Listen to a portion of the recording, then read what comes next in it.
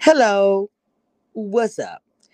I came to you guys about a couple days ago about Kenneth's fun put a ring on it.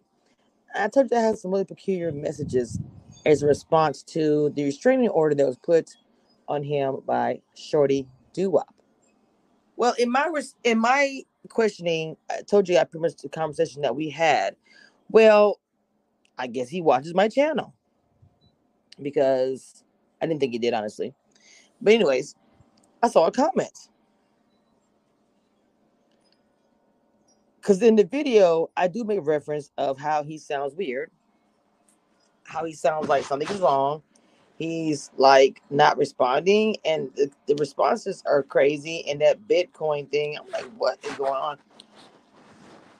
Look, he, I don't know if this IG was actually hacked. It's possible.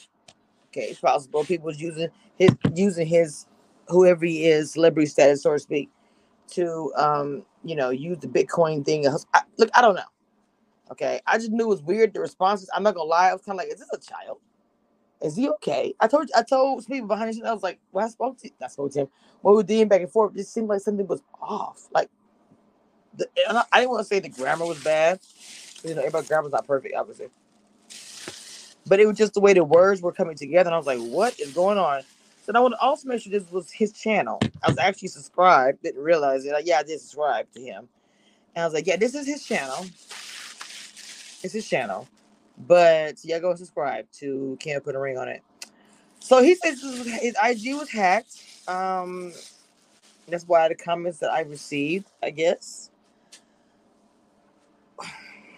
Of course, I wasn't gonna publicly show the comments because I didn't know what was happening. Still not going to. I'm not sure what you guys think about it, but yeah, allegedly his IG was hacked because he posted my video and how was not confusing in what I said. I was just like, brother, I'm just trying to be a Louisiana chick, trying to look out for another Louisiana dude. Like, hey, I'm not saying somebody did what blah blah blah blah blah blah blah. I just said that I was trying to, be a journalist, a whatever they call me, whatever, blogger, podcaster. They wanted to offer a chance to get your rebuttal, whatever you want to say, and then me go report on it and say, hey, this is what he has to say. But instead, I got womp womp womp womp womp womp womp womp womp Bitcoin. That's what I got. All right. So if you want to know what was said, like I'm not gonna pull a receipt out. I'm not gonna post this comment. Go and check out the video that I probably have it as a card or something. So you guys can just automatically link to it and tell me what you think about that. Because it's like for me, I was like, you telling me you don't want to have anything to say about this lady putting a restraining order on you. I found that weird. Even if he would have said, yeah, she did it, F her, or I don't care. I mean, I expected a response. I expected a response like that. Or you want the real tea? Did it something. But all I got was weird conversation and that didn't make any sense at all. So, that being said, shout out to Kenneth. Thank you for letting me know that your IG is hacked, allegedly.